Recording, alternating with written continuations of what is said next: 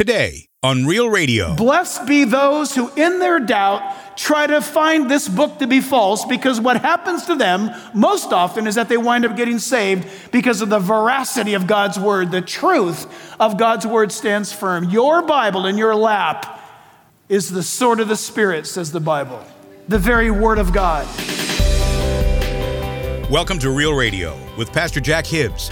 I'm David J., thanking you for joining us today as we listen, learn, and are challenged by God's Word, the Bible.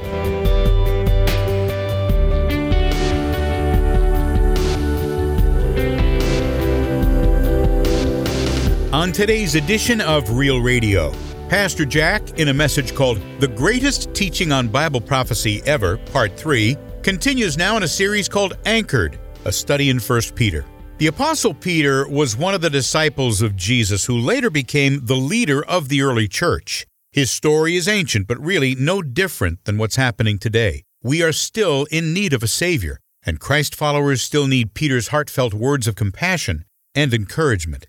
Now, Peter offers hope that won't disappoint those who are living out their faith, even though pain and sorrow does exist. God doesn't waste suffering, but offers a secure inheritance in heaven through His Son, Jesus Christ. Peter also reminds us that this world is not our home, and we can have joy knowing that the trials we endure will only last but for a little while. So today, on day one of this message, Pastor Jack tells us that Peter, even though he became the leader of the first church, was still very relatable. He had a way of speaking before thinking and reacting before listening. Sounds like somebody I know. But Peter's passion comes from how much he loved the Lord and dedicated his life to the service of others in faith. And now in his message called The Greatest Teaching on Bible Prophecy Ever, Part 3, here's pastor and Bible teacher Jack Hibbs. Stand and open your Bibles to 1 Peter chapter 1. I know it sounds like a broken record, but we'll be done with this portion today. It's verses 10, 11, and 12, and today we're looking at verse 12.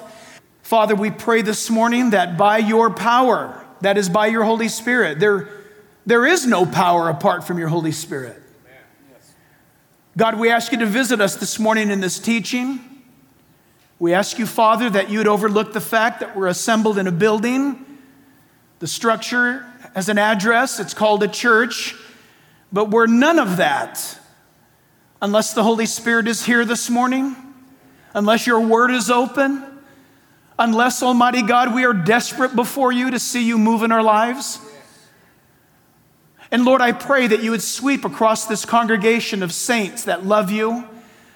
Father, in all aspects, those that are grieving right now through loss, death, news. I pray for those that are here. I think of my dear brother Todd in the front row right now, and others around this place who are looking, Lord, at the operating table tomorrow or this week.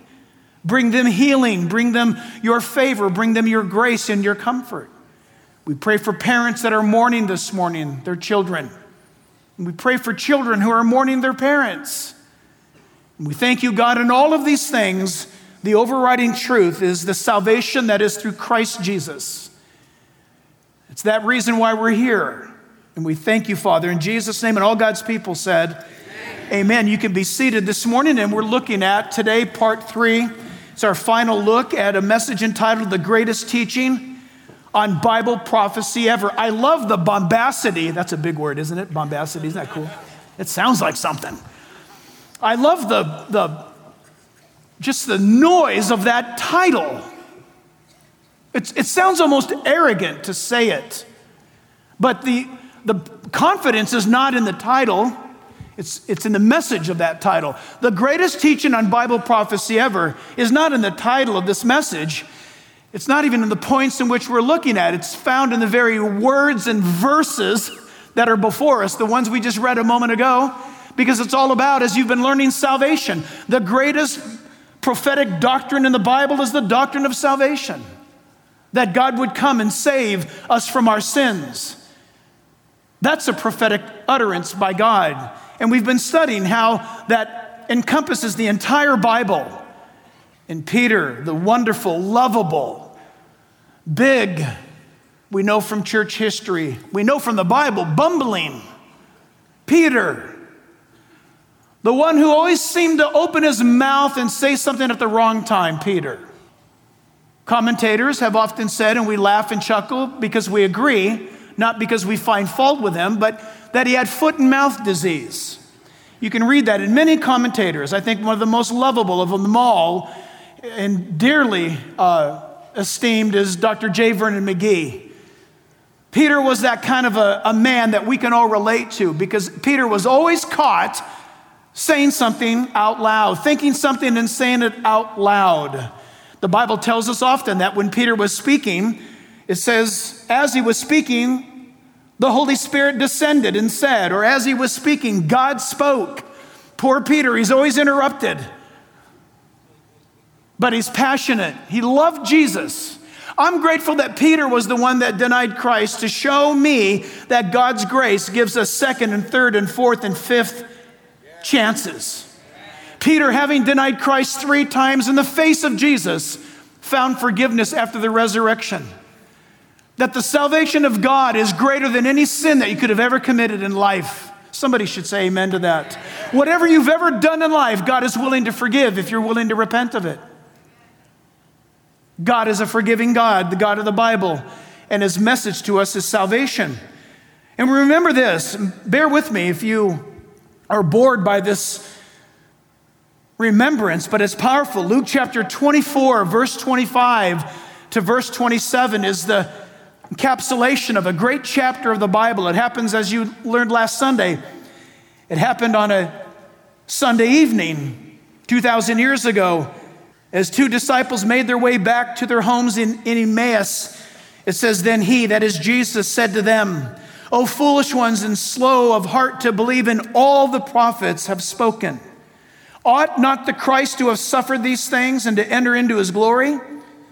And beginning at Moses and all of the prophets, he, that is Jesus, expounded to them, unpacked to them in all of the scriptures the things concerning himself. That is an awesome statement.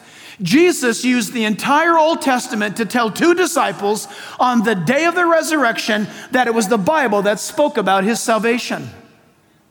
The revelation of God's word is the salvation of Jesus Christ. Revelation chapter 19, verse 10 says, but I, John is the one speaking, but I, John, fell at his feet to worship him. Scholars, by the way, they don't know if the one speaking to John to whom he falls at their feet is a fellow saint in heaven above, or is it an angel speaking to him? It's one or the other. But that entity, be it a redeemed saint that preceded John or some angel, but he said to me, see that you do not do that. I am your fellow servant and of your brethren who have the testimony of Jesus. Worship God, for the testimony of Jesus is the spirit of what, church? Prophecy. And the spirit of Jesus in prophecy is that Jesus Christ is Lord to the glory of God the Father. The salvation of the world is Jesus Christ. We saw last time that the greatest teaching on Bible prophecy ever is the fact that it teaches us what God has said about salvation. That it's a forethought. Remember that. It's a forethought of God. In verse 10, we learned that it's a forethought. We learned that God's salvation, thank God, is knowable. And even better than that, it's an experience. Salvation is that which is to be experienced between the intercourse of your soul and God in heaven above. That God desires to relate to you personally. Listen, Jesus is not a collective salvation. Yes, it's true, he died for the sins of the world. Yes, it's true that he's the Savior of all mankind. But thank God that Jesus Christ is not a collective salvation. Jesus Christ is a personal salvation. That you must come to Christ personally and trust him by yourself. No one goes into heaven on the coattails of their grandparents or their parents or friends. You may be here today or you may be watching right now and you're thinking, well, I'm going to go to heaven because my wife is saved. No, you're not. You're not going to get to heaven because you're relying on the salvation of your children or your parents. You've got to make your own personal decision. It's a forethought of God, meaning it's God's plan. It's knowable. That means from the Bible, God has answered us regarding salvation. And you can study that. You can know that by those that you know who've accepted Christ. And then you can experience it for yourself. And then last time we saw that the greatest teaching on Bible prophecy ever teaches us how God would provide salvation. We saw that in detail. We saw that it's ordained of God, the very timing of it.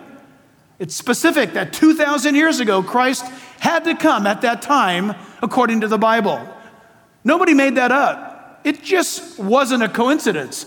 Christ had to come according to the prophecies 2,000 years ago. Not only that, but you saw that Christ had to come at a particular week according to the Jewish or the biblical Old Testament calendar and arrive on a particular Sunday called Palm Sunday and be resurrected from the dead on a particular Sunday that was resurrection or the Feast of First Fruits. It's remarkable, ordained of God. We saw last time that he inspired the revelation of salvation, that the Bible is God's word without error in the original language. From cover to cover, God's word stands perfectly true this morning against all attacks, against all atheistic mocking and ridicule and work. In fact, blessed be those who in their doubt try to find this book to be false, because what happens to them most often is that they wind up getting saved because of the veracity of God's word. The truth of God's word stands firm. Your Bible in your lap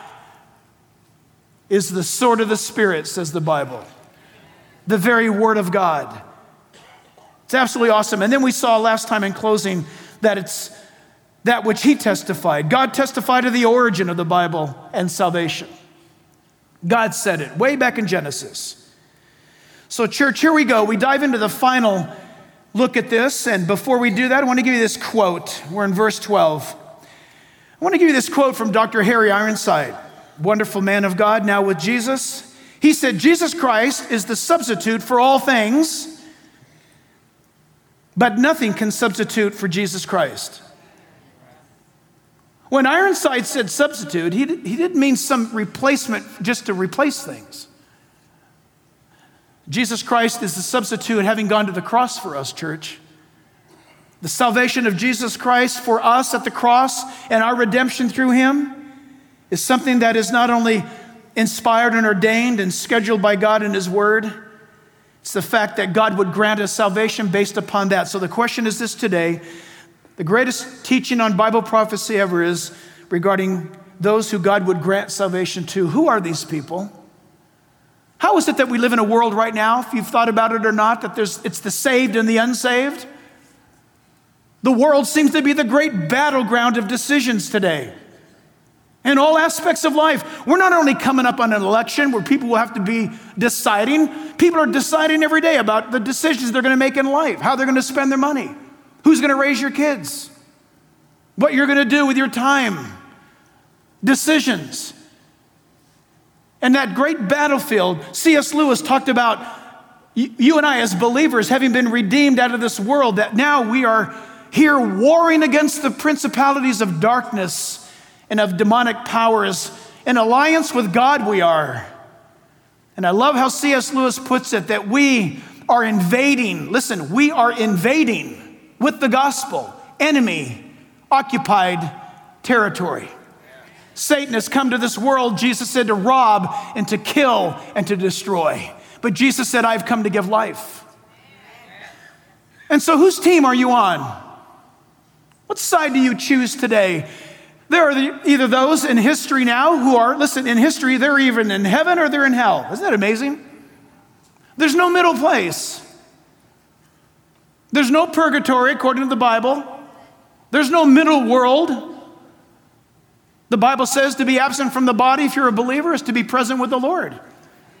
The Bible makes it very clear also, to be absent from the Lord is to be in hell. God doesn't want anybody there, thus we would ask the question, to whom God grants salvation. Look at verse 12, to them. The Bible says to them, he's speaking of the prophets, it was revealed that not to themselves, that is not to the prophets alone, but to us. They were ministering the things which now have been reported to you through those who have preached the gospel to you. And this is how they do it, if there's any effect, by the Holy Spirit sent from heaven, things which angels desire to look into. So church, write it down. Number one, we look at this, that salvation is central to the revelation of God in salvation. Can you jot that down? I know it sounds a little bit theological, but it's good for us. It's good for us to know this. I want you to be a church who knows what it is you believe and why you believe it, okay? Say amen, right? Amen. You need to know why you believe it. Well, pastor says, forget about what pastor says. Well, I heard a radio guy. Forget about the guy on the radio. Why do you believe what you believe? And listen, salvation is central to the revelation of salvation itself. When it says in verse 12, to them it was revealed, this is a tremendous statement. To them being the prophets, and I might add to us now who are Christians. The word is constructed interesting. To them it was proclaimed, watch, to them it was proclaimed what God was going to do. You and I in the 21st century, we know what God has done. So if they were proclaimed to, or destined to say then what was proclaimed to announce, in other words, what was coming, you and I have the privilege of holding our Bibles up and looking back at history, and are we not to be louder than the prophets, knowing what we know now? Listen, you know more than what the prophets knew then. You've got the entire Bible. Jeremiah spoke not knowing exactly what he was saying. He was inspired by the Holy Spirit. We saw that last time. And he spoke through Jeremiah. He spoke through Isaiah. He spoke through Micah and the great prophets of old. He spoke through Moses, the salvation of God. To them it was revealed. Tremendous statement. The Christian minister today is not called to manufacture anything. Christian, take a deep breath and relax. We don't have to invent anything.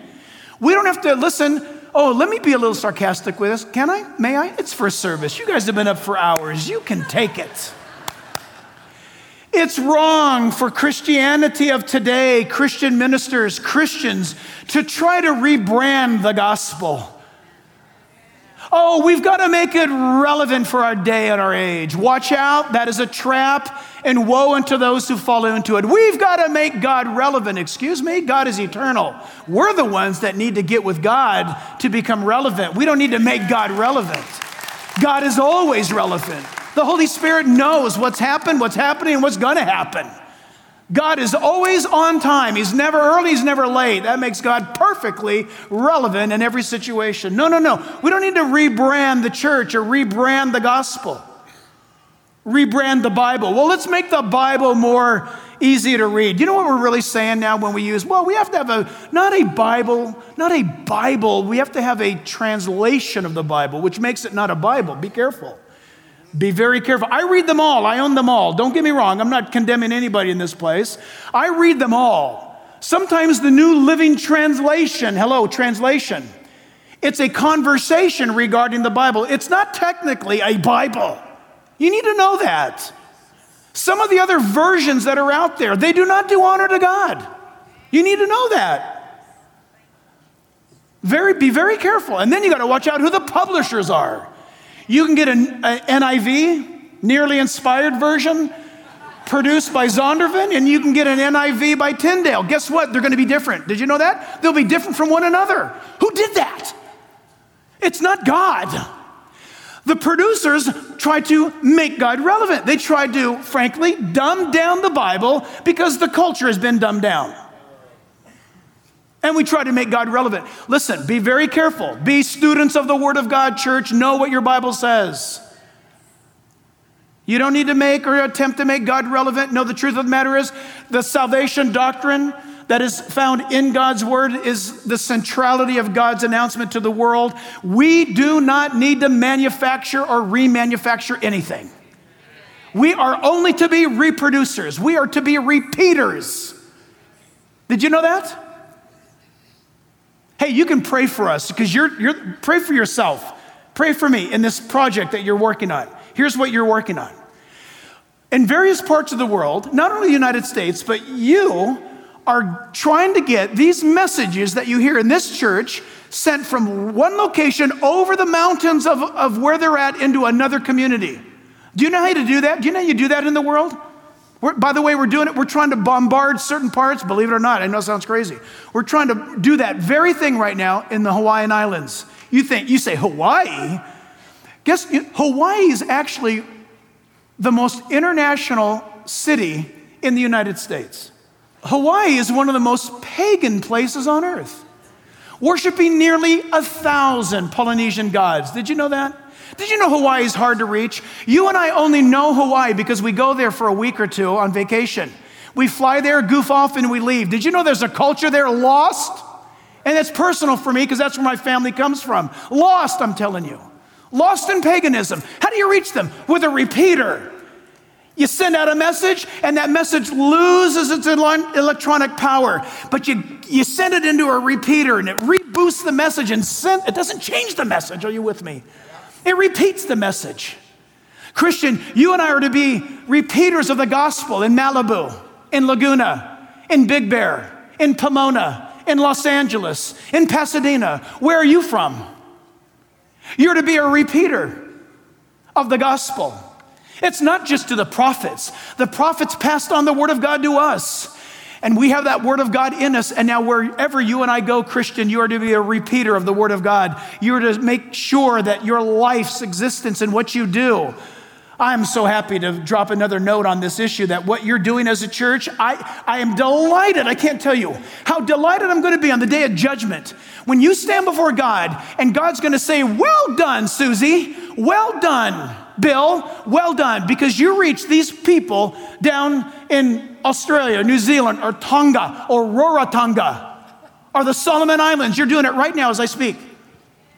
Tonga. Listen, Tonga, reaching the gospel. How'd you do that? You're going to stand there and say, I what? And God's going to say, you did that. Every nickel you tithed, it went to this event called radio or broadcast.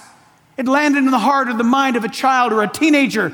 God, listen, we're just to be willing. God will put the power to us being the ones wanting to repeat his message. God's the power, God's the strength, he'll do it.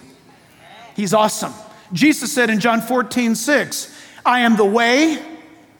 Notice, he's the way. He's not a way. No, he's the way.